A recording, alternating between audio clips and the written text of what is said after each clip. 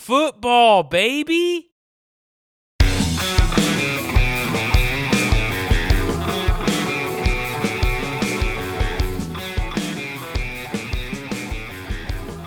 All right, here we are. It is Losing Sucks late night on a Thursday, a football Thursday. Travis, happy football, happy 2022 NFL season. We are finally underway. Rams and Bills, Bills and Rams. We got to watch a game. We are here reacting to it, giving you some information that we have heading into week one. We've got some big picks that we want to break down, some instant reactions. We've got over-under talk and a bunch of other things that are on our mind that we need to get out there into the universe. But first of all, Travis, how are you? It's late for us here, and we've got some football to break down, and we are feeling mixed emotions, Dustin. Something that I found during the game, I'll give you three things. First, I think 25 managed leagues with notifications is far too many. Everybody felt like they should give me the play-by-play as if we were not watching the game together. Second, the Rams look terrible. And for somebody who has acres and a little bit of acres, actually, I thought I had a lot more. I went into panic mode like halfway through the first quarter and realized I only have 2 shares, so that's fine. Allen Robinson, though, I believe is my most owned receiver in Dynasty, and that was horrible. Allen Robinson was nowhere to be found. He had no chemistry with Matthew Stafford whatsoever. It's not like he was being thrown at and they weren't on the same page. So maybe chemistry is the wrong word, but it was just the Cooper Kupp show, and it just kept happening over and over again. You got to think, what will it take for it not to be that show? So, I mean, I want to react to that because that's actually it's very early right now, and Twitter hasn't quite got a hold of the narrative yet. You know, you're going to see some things. People are going to say some outlandish things on the internet, and you're going to hear some videos of guys saying Allen Robinson is washed and this offense looked awful. But you have to remember, take it with a grain of salt. This is not what the finished product will be. This is not what this offense will be. You are going to have so much change, even in just the next 2 or 3 weeks. Because let me paint a rosier picture for you, Travis, and for myself, because I also have Allen Robinson on some of my rosters. Allen Robinson is not the safety blanket of Matthew Stafford, and when you're facing a top defense, not just one of the top defenses, but probably the top defense in the NFL, got better with Von Miller, and you have a Rams offense that is struggling on offensive line, trying to find its identity again. Matthew Stafford had no choice but to roll out of the pocket many times, and he knew exactly where Cooper Kupp was going to be. He doesn't have that chemistry with Allen Robinson yet. That's okay. You can't be expected to just have that week one. Now, granted, you want more than one target. So that is something that I definitely, like, I'm not saying there's nothing to worry about, but I'm not saying, like, go and trade away Allen Robinson, because you have to kind of look back on what you know about the Rams, know about Sean McVay. These guys are going to figure it out, and they're not always going to face this defense. Check their schedule. I want you to go look who the Rams are facing next week and tell me that doesn't make you feel a whole lot better, because Allen Robinson and this offense are going to get a turnaround. But let's focus more on this game real quick. Let's talk about your man, your guy that you've drafted in a whole bunch of leagues and you've talked about on the show, Cam Akers. Yes. 2 shares across Dynasty and Redraft, but a lot in Best Ball, because I thought the value, he just kept falling and falling. It looked like that might have been for good reason. Darrell Henderson rarely left the field, which was a shock to everybody. We did not get a single report that Cam Akers was not ready to go for tonight. In fact, Sean McVay said Akers and Henderson are both, quote, good to go for tonight. Co-starters, they're listed. You know, That was not the sucks. case. And Akers looked fine. I mean, Sure. it wasn't like he was out there looking terrible. I don't know, man. He didn't look exactly explosive. There were some times when he couldn't break through a tackle. 2 carries, both times the defense was already in the backfield. And then on the pass where Matthew Stafford threw it 7 yards behind the line of scrimmage, he made 2 guys miss and got back to the line of scrimmage, which in PPR is a positive play. So congratulations. Oh, come on. Are we doing this right now? In my head, when that happened, because I have him in a standard league and a PPR league, I'm like, yes, I got half a point in one league. There you go. Play. So what you're telling me is that there is actually a silver lining for Cam Akers here. It's that he did give you some positive points. When he was on the field, it could have been a lot worse. So it's not I just like James Cook, for example. When James Cook first touch of his career, fumble, he got the Ronald Jones treatment. He is clearly the number 3 in that backfield, and that was established tonight. Sure. Singletary looked like the clear number 1. Zach Moss got a lot more run than I thought he was going to get. So it felt like it was more out of necessity. It looks right now, at least for the first few weeks, we could see very little Akers and James Cook. I'm not going to disagree with you. Obviously, from looking at that game, Cam Akers, whether it's just confidence from the coaching staff, not wanting to expose him to more than he's ready for at this point. I know me and you have kind of had our jabs going back and forth between how I label it, him coming off of injury. But to me, he is still coming off of an injury. He came back, sure, after 5 months, but who really knows how close he was? He was just maybe just able to join a field. But I'm still in the camp that he's 13 and a half months or so removed from an Achilles tear, which is still within the range that normal athletes are just now starting to return from Achilles tears. So the jury is still far from out on Cam Akers and his role on this team. Like you said, we might not be seeing him or James Cook, much of them, in the first couple of weeks, and that's kind of okay. Like you said, Atlanta is in LA next week. Are you more comfortable starting Akers? I'm not, because we don't know what's going on. He's a flex consideration, I guess, if you're a pinch, but like it's week 2, at that point, so you've got other options. I don't think you can start him until he at least plays 40 to 50%. Some people might not have an option. Some people might not have an option. I understand. I think he had 3 looks all night. Like you're talking about a guy you spent a 4th, some people 3rd, 4th, 5th round pick on. You already have to throw that out of the window. No, I hear you, but like, what are your other options? Like, all right, so maybe if you have like a guy like Kareem Hunt or yes, all day long for sure. No, I'm definitely with you. You're but saying, okay. If you don't have him, if you have Cam Akers, then you're like, okay, I'm set for a little while. Like you're in a really tough spot. So. Nyheim Hines, Kenneth Gainwell, those type of guys, I feel like more things are going to have starting. to unfold. Like storylines are going to unfold, and Cam Akers is far from safe right now. Yeah. On the other side of the ball, let's go back to the quarterback position. Though Josh Allen looked like an absolute MVP. We knew he would. The interception that he threw, the first one picked right out of the hands of Isaiah McKenzie, and then the really good play by Troy Hill, making the play on the ball thrown to Jamison Crowder over the middle. But Josh Allen, man, on fire, accurate, 26 of 31 for 297 yards. Had some scary rushing plays. Maybe it's just me because I see him rushing, especially in that 4th quarter where it's like the game's over. Why are you running the ball? But Josh Allen is a man. The stiff arm, absolutely obliterating guys. He's going to give you these highlight plays every single week, it feels like. And this offense just looked different, especially against a team that had, granted, it's a different team now, it's a different season, but they won the Super Bowl, and the Bills just absolutely rolled them. So I think you still consider the Rams a great defense.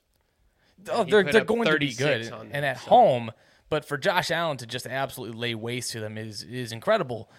What do you think of Matt Stafford, though, in terms of, do you think, are you already sounding the alarms, or are you also going to give him some leeway before we move on? Not going to sound the alarms too much. He looked bad tonight. but I think the Bills will make a lot of people look bad, even elite. For sure. And Stafford is an elite quarterback. I think Right. first week, after missing a lot of time in the offseason with a lot of new faces there, missing Robert Woods, Odell Beckham, they said it over and over again on the broadcast. We thought Allen Robinson would step in and be a comforting force immediately. He might be. Sure. I would not be surprised to see Allen Robinson go for 100 yards and a score next week against Atlanta. I think it's one of those things where a great defense, and the Bills looked at tonight, could very well just shake up everything, even what we think about elite players. So, no, I agree. And better days ahead for the Rams. It's just a disappointing night, especially after a long offseason. You would want a shootout, and it just didn't happen on both That's sides. what you were looking forward to, and only one side really delivered. But you know what? There's a lot more football to look forward to. We have so many storylines that we're looking forward to on Sunday, and we get to watch them all unfold Sunday and Monday. Travis, let's talk about some things that we are looking forward to seeing now in week one. We've got, like I said, a litany of positives that are yet to turn into awful, awful games and break our hearts. So give me some things that you're looking forward to. Hit me with a few topics that you can't wait to see on Sunday. All right, number one, Davante Adams versus Renfrow versus Waller. I want to see against a good team that we're expecting to be and a good defense in the Chargers. Right. What is the pecking order here? Obviously, we all think it will be Adams. I believe Waller is the second option there. A lot of people think that Renfrow will still out-target Waller. We'll see. I think I'm just really curious to see McDaniels with the new weapons. Is it going to be more of an air show, or is it going to be a very balanced attack? Because a lot of people that drafted Josh Jacobs in the 4th, 5th, that's kind of a polarizing topic right now. Yeah, we can spend a couple seconds on that, because you mentioned the passing weapons. When look, the running back has always been a productive part of a New England style run attack, and Josh McDaniels bringing that over. I think people are a little bit lower on Josh Jacobs. That's just my personal opinion. But Davante Adams, you brought up Darren Waller and Hunter Renfrow. Me and you have gone back and forth talking about how Hunter Renfrow, I think Hunter Renfrow is going to be the number 2. Darren Waller, obviously very talented.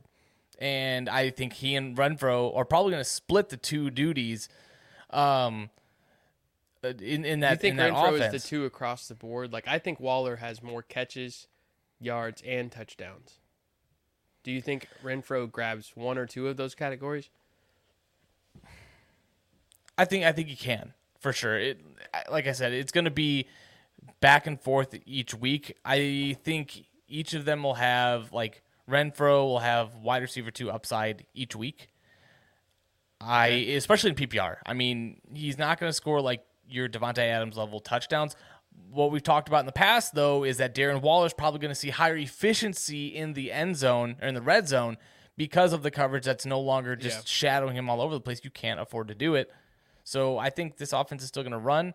But week 1 against a stout Chargers defense, maybe something to keep an eye on.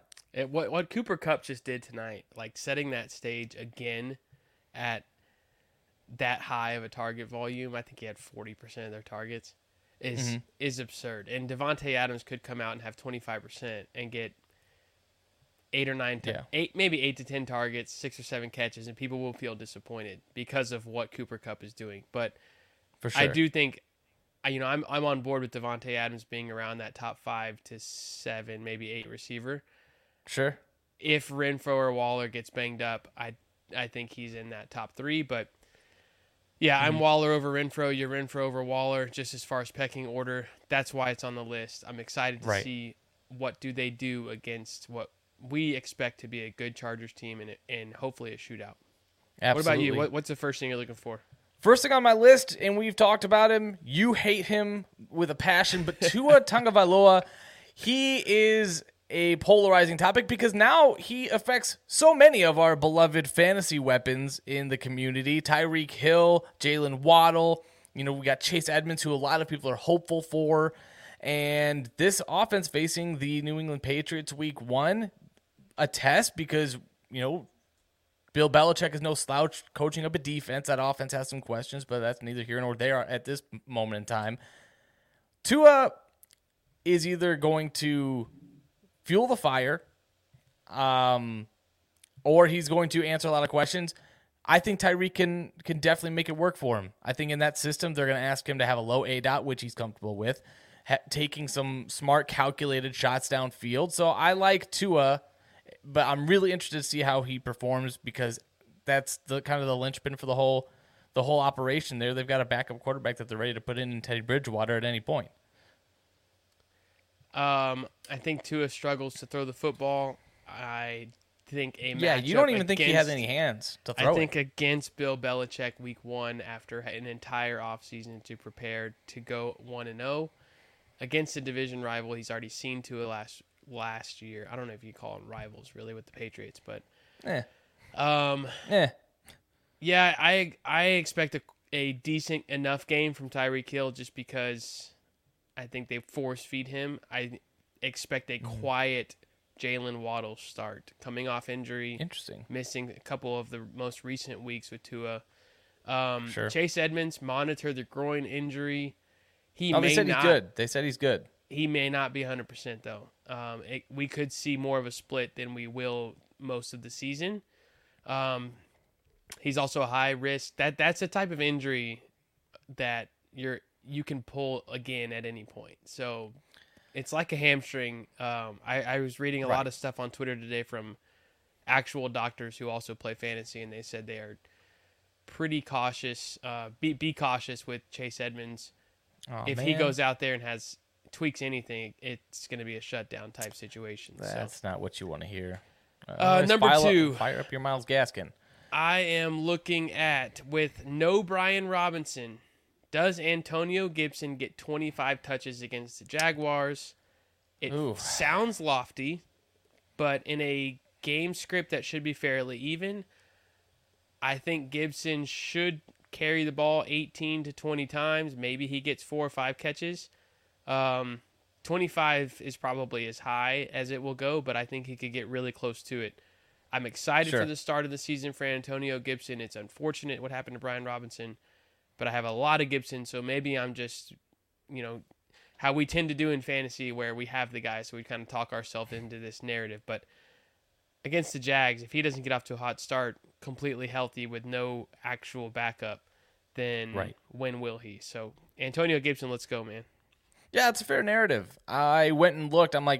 I saw this on our show sheet, and I'm like, 25 touches, there's no way. Then I went and looked. There were times last year when he had 30 touches, 27, 29. So, granted, some of those J.D. McKissic was out. I mean, it's not, astronomical, but it is something that, like, you hear 25 and you're like, there's no way. Because that is they have Curtis Samuel now, and I feel like the way that they want to use these other guys and kind of not use Antonio Gibson for everything, regardless of if he has the talent, I think that Ron Rivera just wants to use other guys. And if he wants to use other guys, he's going to find ways to use other guys. So I hear what you're saying. Maybe he does get to around 20, a little bit, like in that neighborhood. But that'll be something interesting to see how that backfield plays out. I think they have to get somewhat of a lead. For sure. If they're up a touchdown or 10 in the second half, he has a lot. I've got the Jaguars in that game. So yeah, if they go down, it's going to be a lot more JD for sure.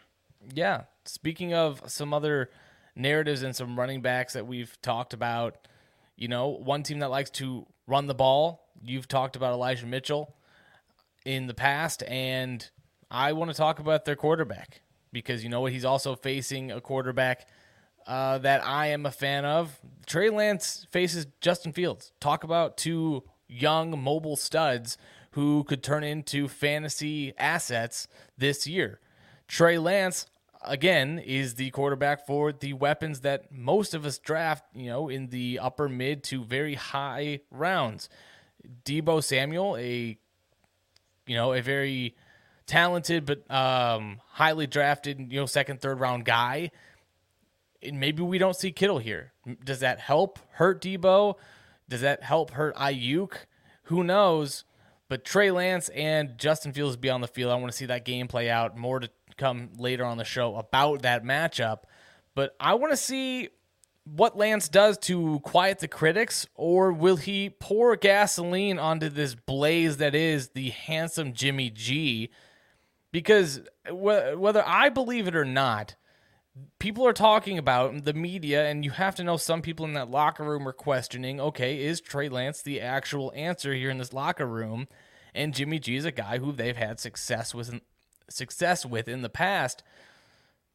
My question is, does Trey Lance, like I said, does he do enough to take the questions out of the minds of those who are asking them, or are more question marks going to pop up? So Sunday's going to answer those. I think he balls out. I know you've I hope got so. him at number 3 on the week.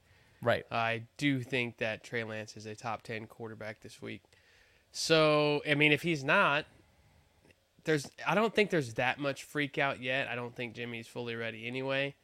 It'll be a little while, but it's the Bears. It's like playing the Texans or the Falcons right now. I know it's hard for you to hear as you sip from your Bears cup and your Bears hat. However, I think Trey Lance gets it done. I think Elijah Mitchell gets it done. I'll talk about Mitchell a little bit later in the show. Sure. I hope Kittle plays because Kittle makes a lot of difference in the run game. But I think he's going to need to. Even if he doesn't play, or if he plays for a half and they get up, I think they'll be able to do whatever they want against the Bears right now. The 49ers the Bears are just a really good team. To put some context on it, though, the Bears are actually really good in pass protection. So, in pass defense. So we'll see how that goes as well. There's another big matchup that I know you want to talk about, Travis. So go ahead and hit me with that right now. The third thing I'm looking for right now, this weekend, I'm excited to see the Chiefs' offense outside of Travis Kelce. Will we get any predictability? I know that Mahomes said earlier this week that it's going to be a little bit frustrating for fantasy owners because it's going to be, or could be, a different guy every week between Juju, Sky, Smith-Schuster. 3 running backs. They have a lot of weapons. The Chiefs always feel like they do have a lot of weapons just because that offense gives a lot of guys opportunities. Right. But we've had some sort of predictability with Hill, Kelce. You know, Hardman is not really predictable, but you know what you're getting in Hardman. We don't know exactly what to expect with Juju and MVS and Sky. So obviously one game is not big enough of a sample size to say, okay, this is who they are. But in what should be a shootout against Arizona, I'm curious to see, is Juju the clear number 2 there, like Tyreek and Kelce were the 1-2 punch? I predict that will be the case, but I think people are sleeping a little bit on MVS. He kind of got overshadowed by the rookie hype, and he's a good player. When he gets vertical, he can be really effective. Yeah, for sure. Absolutely. The matchup that I'm looking forward to this week is the Ravens and the Jets. And to answer the question that Ian McCarthy has left for us on YouTube, talking about Bateman or Elijah Moore. Bateman is one of the guys that I'm excited to watch, along with Breece Hall being on the same field. Watching these two guys actually get some run with the guys that they're going to be playing with all season. Rashad Bateman would be my pick. Rashad Bateman or Elijah Moore at your flex position. I think he's going to have more scoring opportunities. But Rashad Bateman going up against a Jet secondary that is going to have some questions. Granted, they have Sauce Gardner, who has looked great. But again, rookie cornerbacks, their first game, I'm going to need to see them prove it. Rashad Bateman has some proving to do as well. Breece Hall, though, on the other hand, the first week, really rough week to go against in your first NFL game. I've got him way down my ranks this week. I think he's my running back 31 this week. So Breece Hall, don't panic this season. The Ravens are just a really good defense. He should be better than Cam Akers. Yeah, I'm hoping so. God dang, man. Yeah, it's hard to be much worse than Cam Akers. That's gonna hurt for a couple days. Real quick to answer Nathaniel Preto's I hope I got that name right. Question: Devontae Parker, Tyler Boyd, or Melvin Gordon? I'm going Melvin Gordon there in a full PPR league. I would go Devontae Parker. Gross. But that's your prerogative there. Yeah. But yeah, Rashad and Breece Hall are the two guys in the Jets and Ravens matchup that I'm looking forward to watching. in week 1. Travis, it's our first week though, week 1, and you know what that means. It is time for our big picks of the week. These are our picks that we, one guy at each position, running back, quarterback, wide receiver, and tight end, who we predict that are going to outperform their projection in a half-point PPR league by 5 points or more. So I'll let you lead things off. Let's start with that quarterback position then. All right. Hit me with who you have, because I feel like I'm not going to be shocked in the least by this guess here. I don't think anybody will be shocked by this. Kyler Murray, it feels like a chalk pick, but to reiterate what you were saying about the big picks, these are guys that we think will drastically outperform where they are projected points-wise on any site. Kyler Murray, for me, is going to go off.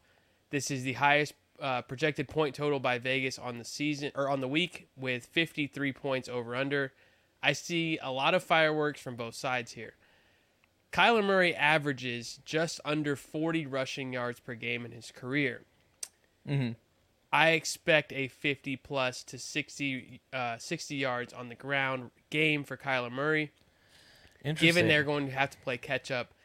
When they get in that mode, when Kyler gets in that mode of, we have to keep up, I have to do whatever I need to do, and not this scripted, look to the sideline, let's manage this game, they're not going to be able to do that. It's going to be all hands on deck, whatever you need to do, keep the drive alive, we've got to keep up with these guys. Field goals aren't going to do it.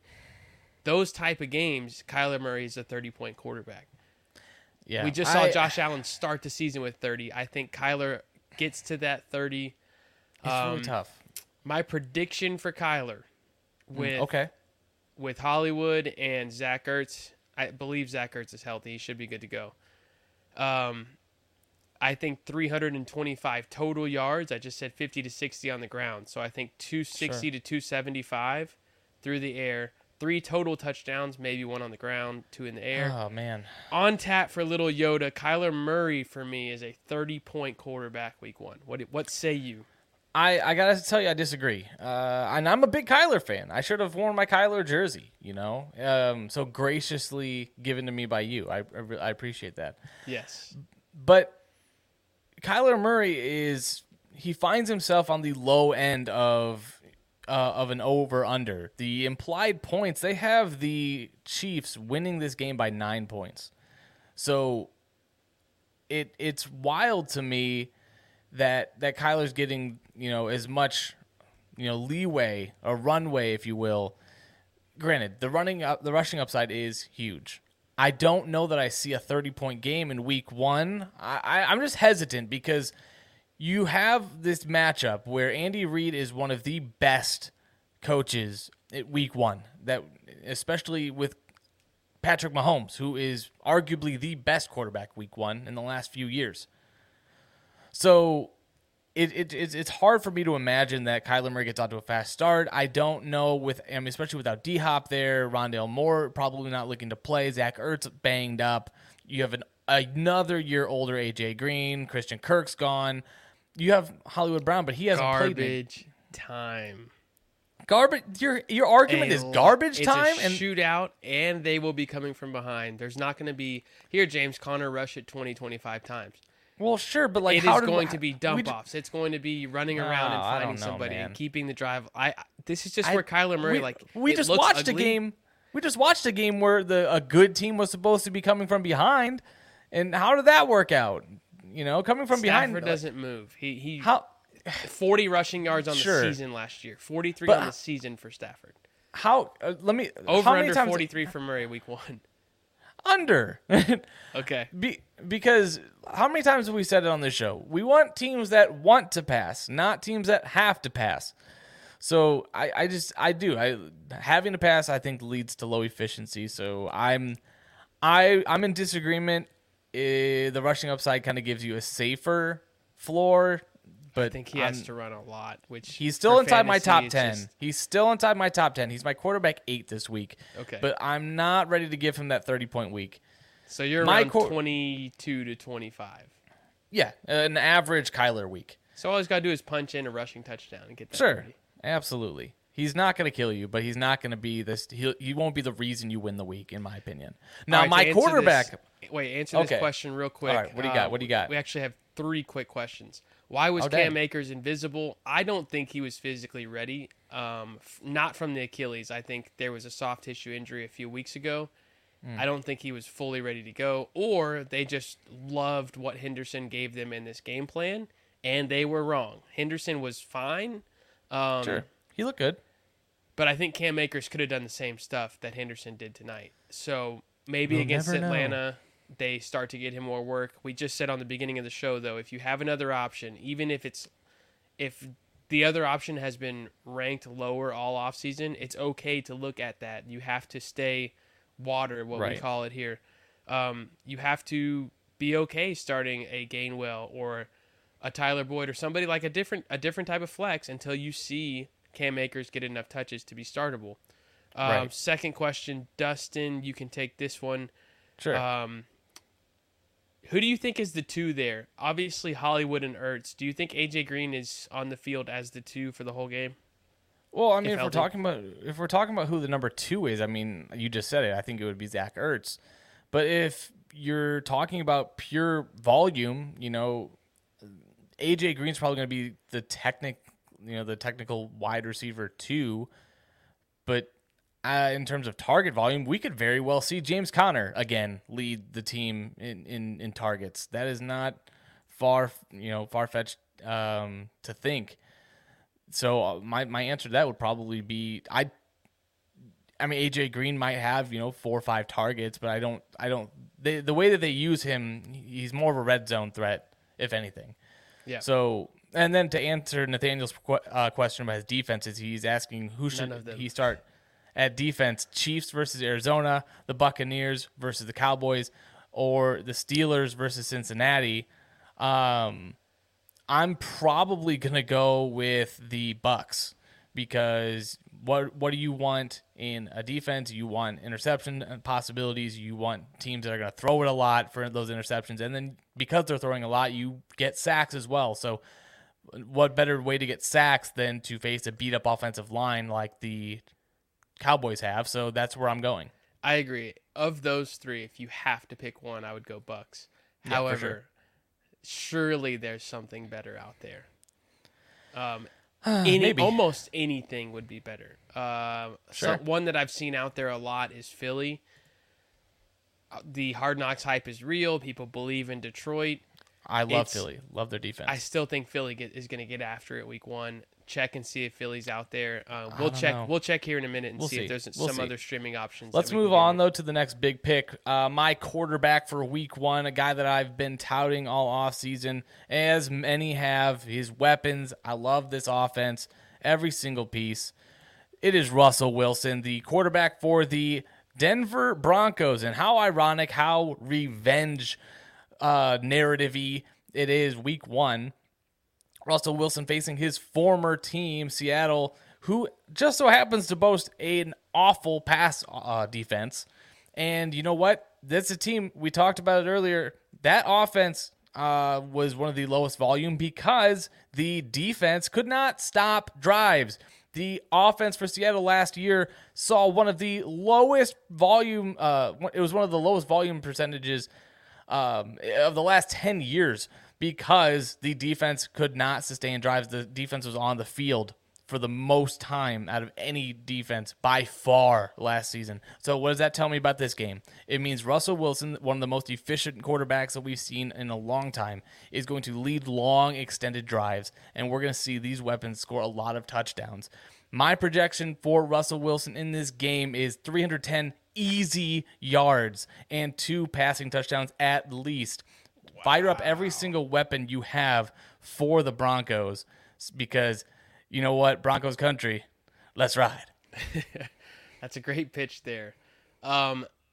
Conceptually, this is something that year in and year out, I don't know if it's right or wrong, but it always comes into my head. When there is such a mismatch, which we expect Broncos versus Seahawks to be, right? I feel like Russell Wilson has to do a lot of damage in the first half because once they get up 10, it's the Javonte Williams, Melvin Gordon show. and they will control the game. Russell Wilson loves to do that. Control the game, 3rd and 4, 3rd and 5. He rushes to the sideline, sticks the ball out, first down. Now let's run another 5 minutes off the clock. I don't expect it to be a shootout. It's kind of weird because like they play a terrible team. And you're like, oh, they're going to murder them.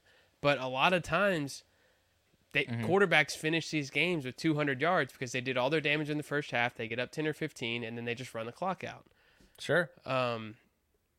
But I sure. can see it if Seattle gives them any kind of juice on the other side to stay in the game, then I think 300 is pretty easy. But I just don't think they're going to need to.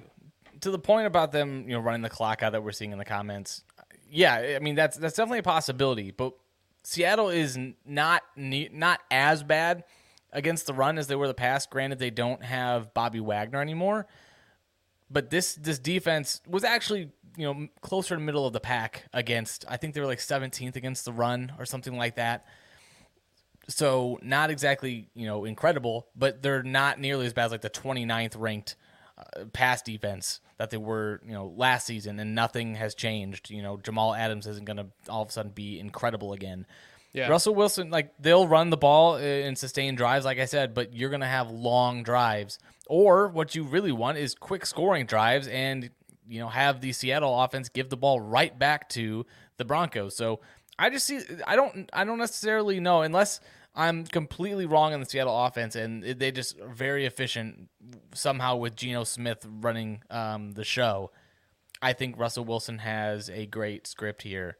He feels incredibly safe for 20-plus points, so it's not a bad pick at all. I don't know why I always struggle with that team is so bad that the quarterback's going to have to do nothing for a half. But that's not always the case. Yeah. NFL teams put up a fight. So for sure. Revenge game narrative. They're going to let him score. Let's talk about running backs. All right. Travis, who's your running back big pick of the week? It is going to be Elijah Mitchell. We did make these picks before the George Kittle news blurb today, but I still think San Francisco is going to be able to do whatever they want against Chicago, and I think they're going to have over 30 rushes as a team pretty easily. Between Lance and Mitchell, 30 rushes seems like a floor. Vegas is predicting 49ers to score about 28 points of the over-under 41.5, so that means a big lead for a lot of the game. I think second half, we see an effective Elijah Mitchell just keep pounding the rock. So is there any worry for you, though? Is there any worry for you that we see like a Jeff Wilson Vulture or a Tyrion Davis Price? Yeah, I mean that's always something that happens with San Francisco, but we saw a lot last year when they had multiple guys healthy. When Elijah Mitchell was healthy and rolling, he did not come off the field for a while. So I can see a vulture happen. I can see Lance vulturing. Touchdowns are really hard to predict. I love the guys who are going to pound the rock inside the 20s. I have Elijah Mitchell going for around 115 total yards and a few good looks at the end zone. Hopefully he punches one in. Yeah, that's probably likely. The Bears, like I said, they're okay against the pass, but the rushing defense, there's nothing there. So I will be shocked to see any kind of resistance against that defensive line. Yeah. And Elijah Mitchell, like you said, being on a rushing offense, that's going to pay some dividends. No doubt. My running back big pick of the week, though, this Travis, is playing on a highly prolific offense. And granted, a trip to the Super Bowl doesn't quiet down expectations. And I don't care how many touches Samaje Perine gets. I'm talking about Joe the Man Mixon for even the against Cincinnati Pittsburgh. Well, you hear that because you hear Pittsburgh and you think, man, that's an incredible defense. But what if I told you that they were one of the bottom rushing defenses in the entire league last year? I'd be shocked, actually. I would be. And now we're talking about an upgraded offense. Okay, let's call them a top 5 offense and a much improved offensive line going against one of the worst rushing defenses from 2021. And do I need anything else? Man, this is a smash spot. This is a guy that's going to go out there, He's gonna catch passes. I've got him projected for 24 total touches and 120 yards and a touchdown. This is gonna be I love Joe Mixon. This is hard for me to buy week 1 though. And Pittsburgh's gonna be hyped up. Is it in Pittsburgh? It's lofty. It's lofty. I would have to check. Real quick. It is. Go ahead and check. Maybe it is in Pittsburgh. It's not gonna change my. It's not gonna change my opinion of it. All right, perfect. All right, well, then I'm going to double it. He's going to have 50 touches, 240 yards, and 2 touchdowns. I love it. Yeah, so definitely no tempering of the expectations right here. Let's talk some wide receivers, some pass catchers, some guys that aren't going to break my freaking heart like Allen Robinson did tonight. I'm going to take this one. I'll let you follow me up with your wide receiver. I'll double up right here. My wide receiver big pick of the week is Michael Pittman. Big Mike Pittman. He is facing a juicy, and I mean Juicy matchup against the Houston Texans because everybody beats up on the Texans. It's the same narrative I just spoke about with the Jets. They drafted a high-value corner with an early pick in the draft. Who cares? Michael Pittman is an Adonis. He will go out there, and he's not like a Julio Jones. Don't get your mind twisted in trying to say just because Matt Ryan's there, don't try to argue against the point that Matt Ryan's going to turn him into a Julio Jones. Michael Pittman is not Julio Jones. If anything, He's closer to like a bigger Keenan Allen. He's very good at Mike running routes. Mike Evans is a great comp. Yeah. He is just very smooth in his routes, and he knows how to create separation. He just so happens to be a very large human being and has a large catch radius. So Michael Pittman against the Houston Texans, and now he has an improved quarterback who knows where he's going to be, better anticipation, more calm, cool, collected in the pocket, and the accuracy improvements are just going to be, you're going to see it on the field. More efficiency. My projection for him this week against that team, 11 targets, 8 receptions for 100 yards and a touchdown. I feel like that feels safe for him. So should be more. It's gonna feel really good. So make sure if you're on the fence at all in whatever league you're in about Michael Pittman, you shouldn't be, but feel even better now about him in your starting lineup. All right, my wide receiver is not as clear-cut as a stud as Michael Pittman will be against the Texans. Adam Thielen, for the Vikings going against Green Bay, he has absolutely torched Green Bay in 2 of the last 3 games. En route to 8 for 82 in a score and 6 for 110 in 2 scores. Adam Thielen is somebody that you just love to look at your lineup and see going into the game. It feels like he wakes up out of bed, 75 yards, good chance at a score. He's been doing that for years. With a healthy Jair Alexander for Green Bay, what I think shadowing Justin Jefferson. Obviously, shattering Justin Jefferson, absolutely. Yeah, he'll be shattered. He will be shattered. One of them will be shattered. I don't think Justin Jefferson goes absolutely off. Alexander, to me, is a top 3, if not top 1. Or 2 cornerback in the league. That's sriracha spicy. I like Alexander is an absolute shutdown corner, so that's going to be a great matchup. Of course, Kirk Cousins will throw Jefferson's way, but I think this is one of those weeks against the Packers where Adam Thielen gets more targets than even normal. I see a 10-target plus game. I think Adam Thielen this week has around 8 catches, 85 yards, and a touchdown. And touchdowns are not something I like to predict, but Adam Thielen seems to get a touchdown a week. So, yeah, he's a red zone favorite of Kirk Cousins. I like the narrative; it makes sense to me, especially interdivision facing a number 2 corner. Jair Alexander probably going to stay on Justin Jefferson most of the game, so I can follow you there in that logic. And in a Kevin O'Connell offense coming in, we're definitely going to see an upgraded, at least a more modern offense in Minnesota. So I can follow the logic, and I support it. So Adam Thielen, make sure you put that old man in your roster. He is going down. All right, am I going tight end or are you going tight end? You know what? Go ahead, tight end. We'll as we do on this show, we always end with the tight end, the most important position in sports. Go ahead and tell me who your tight end big pick of the week is. All right, I am sticking in the Cardinals-Chiefs game. It is not Travis Kelce. That's too easy of a pick. Zach Ertz with DeAndre Hopkins out, Christian Kirk gone, Chase Edmonds gone, and a very old aging AJ Green hanging around. Yes, Zach sir. Ertz and Hollywood Brown should both feast out of the gate out of necessity. He just Ertz, keeps producing. He saw 43 targets in the final 4 games of last year when Hopkins got hurt. So crazy. Over 10 a week.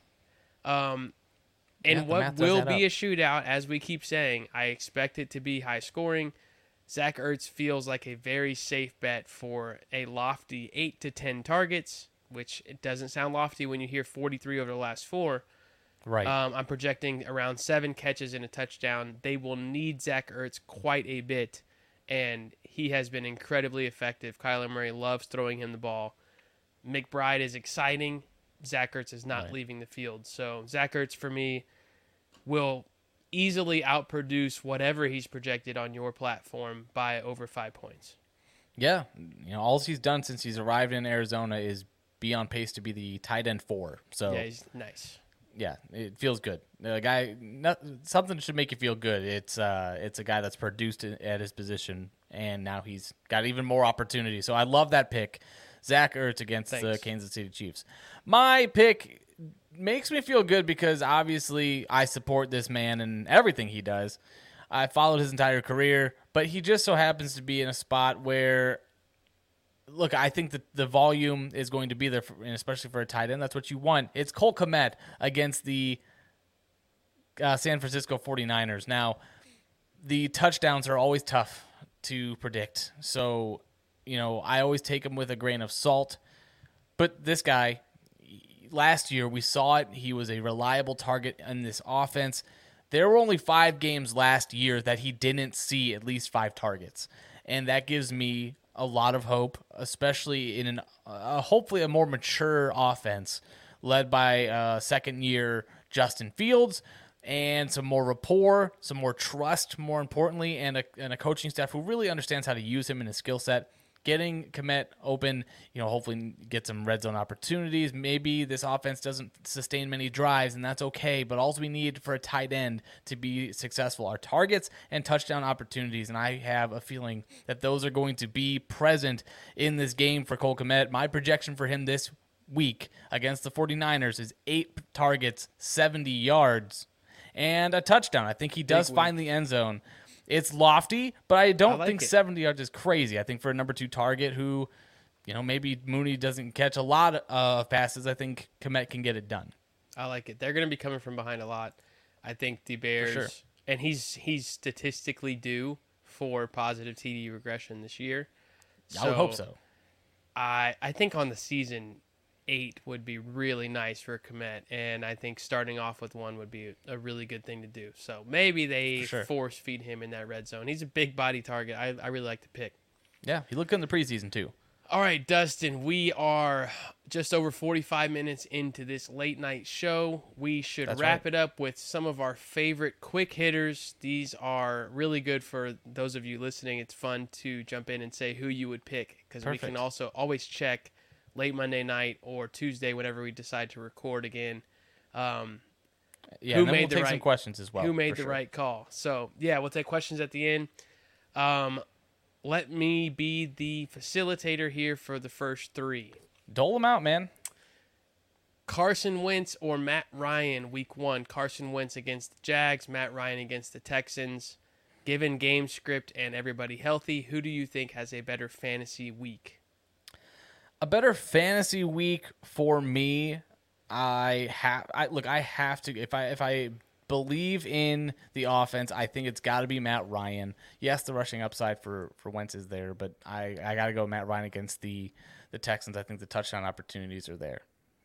All right, I will go Carson Wentz, not just to be contrary, but I think we've had this argument all offseason. He is just overhated. And I think I again, what we said earlier, when the opposing team doesn't put up a big enough of a fight, which the Texans might not be able to do, we could see so much Jonathan Taylor in the second half that Matt Ryan is just absolutely on cruise control. So, you go Ryan, I go Wentz.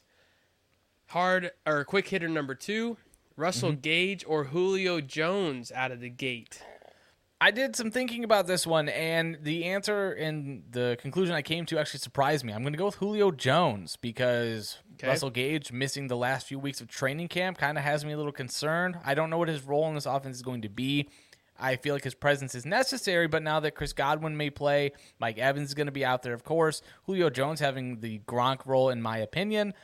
And then you've got Leonard Fournette, Rachaad White, other guys taking passes. It's going to be a high-volume passing attack, but I feel like Julio Jones probably has a more appealing role, in my opinion, than Russell Gage at this point. I also feel like Brady will make it a point to get Julio the ball early in the season, especially while Godwin is coming back. Much like you said, we will both go Julio here. I hope it's Gage. I've got a lot of Gage in best ball. Yep. But it's just when Julio's healthy, he's one of the best receivers of all time. It's going to be tough for Tom Brady to say, why don't you stay on the sideline? It's Russell Gage's time. Right. Next and final from me will be Kyle Pitts, week 1 against New Orleans, over under 75 yards. You make this tough on me because you know how big of a fan I am of Kyle Pitts, That's but a good I'm line. not. That is a great line. I don't know where you got that from. I just made it up. I said this is doable but tough. That's a really great line. I think Vegas is putting his line, though, this week at I think it's like 54 yards or something like that. So I'm going to go under. I'm going to go under for Kyle Pitts. I think that New Orleans defense is still stout. Even getting rid of Chauncey Gardner-Johnson, they're deep at corner and safety. So I think that the pressure that they're going to be able to put on Marcus Mariota is going to be significant. And Marcus Davenport and Cameron Jordan, pretty sure that's his name. I may have to check on that. It is. They're going to give them hell. Both pass rushers from New Orleans are going to make it difficult, and it's just a stout defense all through and through. So Kyle Pitts, I'm going to take the under on 75 yards. I will also take the under. I think he is between 50 and 60 yards. Disappointing fantasy day out of the gate for Kyle Pitts, but sure. If he does, let's say he goes over 75 with a score against this defense week 1, the hype will be insane. So I hope you have a second roster to trade for him in Dynasty because that's what it's going to take at that point. I told you about the touchdown regression. Yeah, I think just under 75 for week 1, but he's that good to where it makes it a tough line. Okay. You take the last 2 here. Yeah, we'll stay in the same game because let's flip to the other side of the ball. 3 potential pass catchers, some uncertainty here, of course. Chris Olave, the rookie first-round draft pick for the Saints. You have Jarvis Landry and Michael Thomas. I'm curious to see who you think leads the Saints in targets in this week 1 matchup against Atlanta. My pick is going to be Jarvis Landry. Shocker. I said all offseason I think he leads the team on the season in targets. Ooh. So I think he definitely week 1. Michael Thomas has not even confirmed that he will be 100% good to go. Yeah. So even if he suits up, maybe we get maybe we get a Cam Akers type performance from Michael Thomas. Interesting. Olave, I like. He's going to be a great player, but Jarvis Landry is always open, always right in the middle of the field in the quarterback's face. He has done it his whole career, regardless of bad quarterback play or not. Miami, Cleveland. Jarvis Landry is a favorite of every quarterback. 7-8 yards right in the middle of the field. I think he does that 8 to 10 times and out targets Olave and Michael Thomas. I'm going to respectfully disagree. All right. Because I'll put a caveat on it. Because look, if Michael Thomas is healthy, Michael Thomas will be the target leader. That is my belief. I think that Jameis will put the trust in Michael Thomas. No doubt about it. That's who it's going to be. If it's not Michael Thomas, I think it's going to be Chris Olave.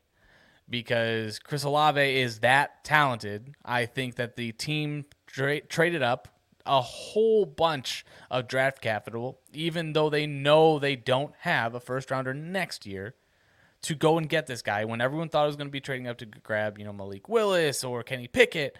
It's Chris Olave. Chris Olave is that guy. He made a bunch of plays in camp. He looks great. And Jarvis Landry, talented, was very relevant for a long time. Because he was relevant for a long time, he is at the end. He's far past his prime, in my opinion. I don't think he demands 10 targets anymore. He'll probably get 4 to 6. I think it's Chris Olave. I think that's going to be how they operate if MT is out. Okay. One more. This one, I really want to hear your opinion on this one. Dameon Pierce over under 65 yards against the Indianapolis Colts here. It sounds he's a darling. He's a darling for the fantasy community. I've seen him being drafted in the 4th and 5th rounds. It has gotten out of hand. So talk to me. Over under first week against the Colts, 65 yards. I'm going just under for Pierce. I think he's around 50 yards. The Colts are very impressive on defense. Absolutely underrated and not talked about enough. When Leonard is on the field, he is dominating opposing running backs. I think when you look at the 2020 numbers, you see the Colts were not run on. So a rookie in his first game, I would not be surprised to see Burkhead even be a little bit more effective than Pierce, just because he's a cagey vet who kind of finds a way and understands the game, and they're going to be coming from behind, which is Burkhead's that's his deal. Yeah. So we'll see. I think Dameon Pierce around 50, maybe 55, but I don't think he gets to 65. He would have to break I think he has to go for a 20 plus yard run to get that 65. Yeah, not impossible.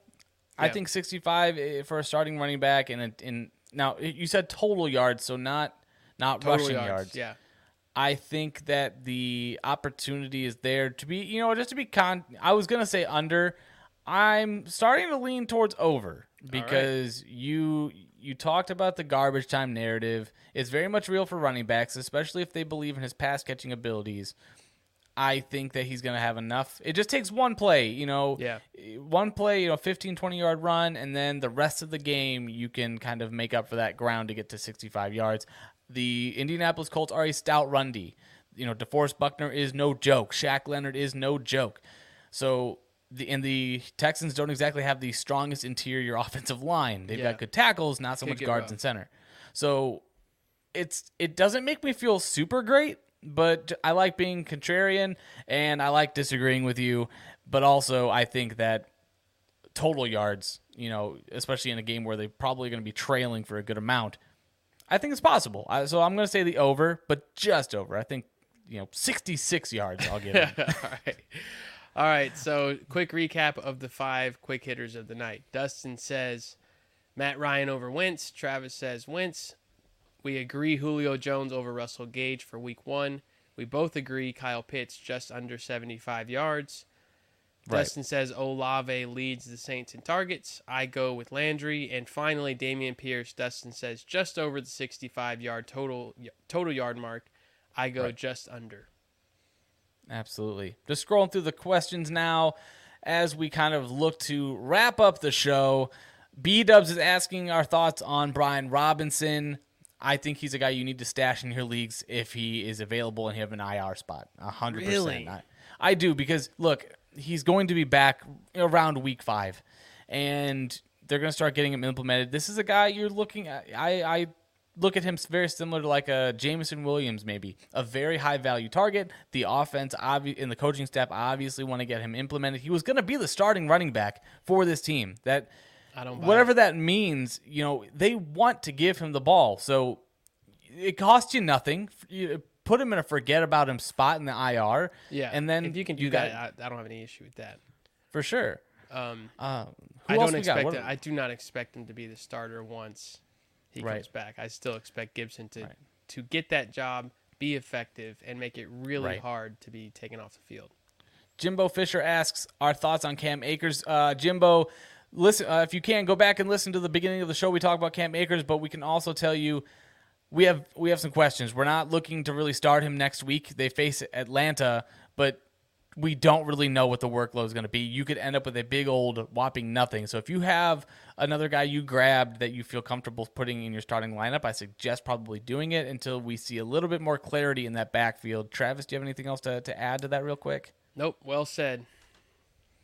Jared Holland asking about high upside running backs you'd roster for week 1, guys you'd be ready to drop after week 1.